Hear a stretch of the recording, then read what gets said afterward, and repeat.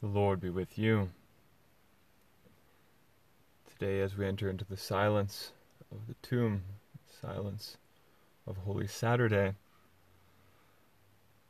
we are struck by the reality that God is dead.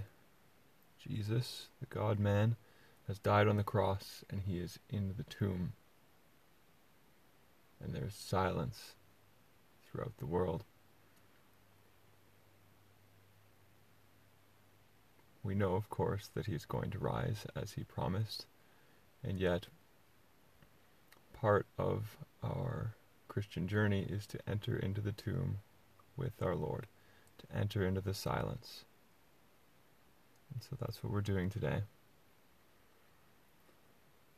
There's a very popular ancient homily that is read every Holy Saturday morning in the Office of Readings, and so I was going to do something a little different today, and I was going to share that homily with you. That's being prayed by religious and priests around the world this morning as we enter into the silence of Holy Saturday. And so from an ancient homily on Holy Saturday, something strange is happening. There's a great silence on earth today, a great silence and stillness.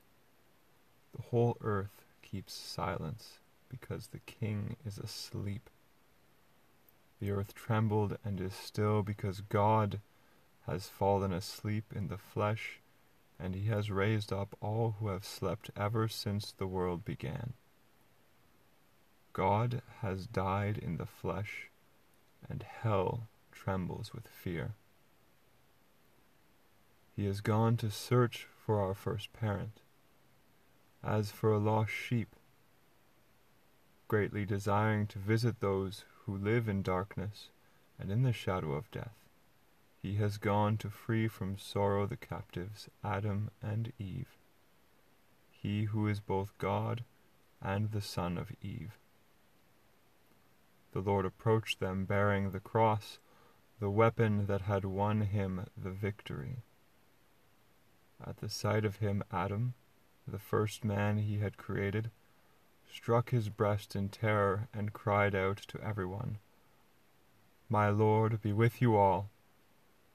Christ answered him, "And with your spirit."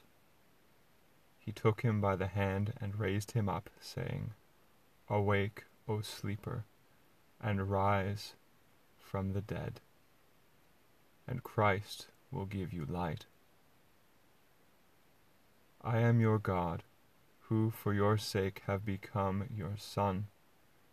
Out of love for you and for your descendants, I now, by my own authority, command all who are held in bondage to come forth, all who are in darkness to be enlightened, all who are sleeping to arise. I order you, O sleeper, to awake. I did not create you to be held a prisoner in hell.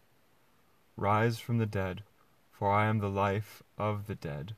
Rise up, work of my hands, you who were created in my image. Rise, let us leave this place, for you are in me, and I am in you.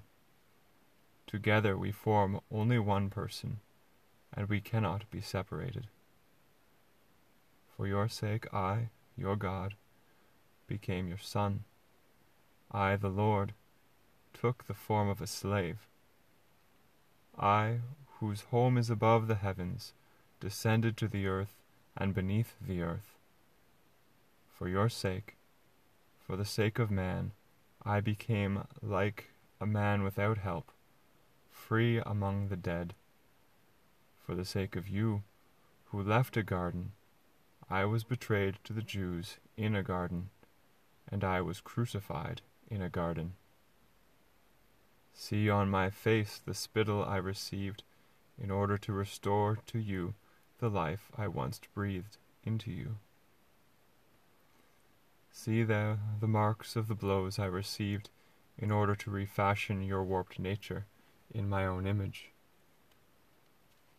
On my back See the marks of the scourging I endured to remove the burden of sin that weighs upon your back.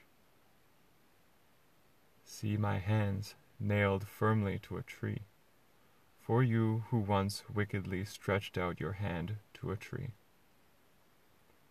I slept on the cross, and a sword pierced my side for you who slept in paradise and brought forth Eve from your side.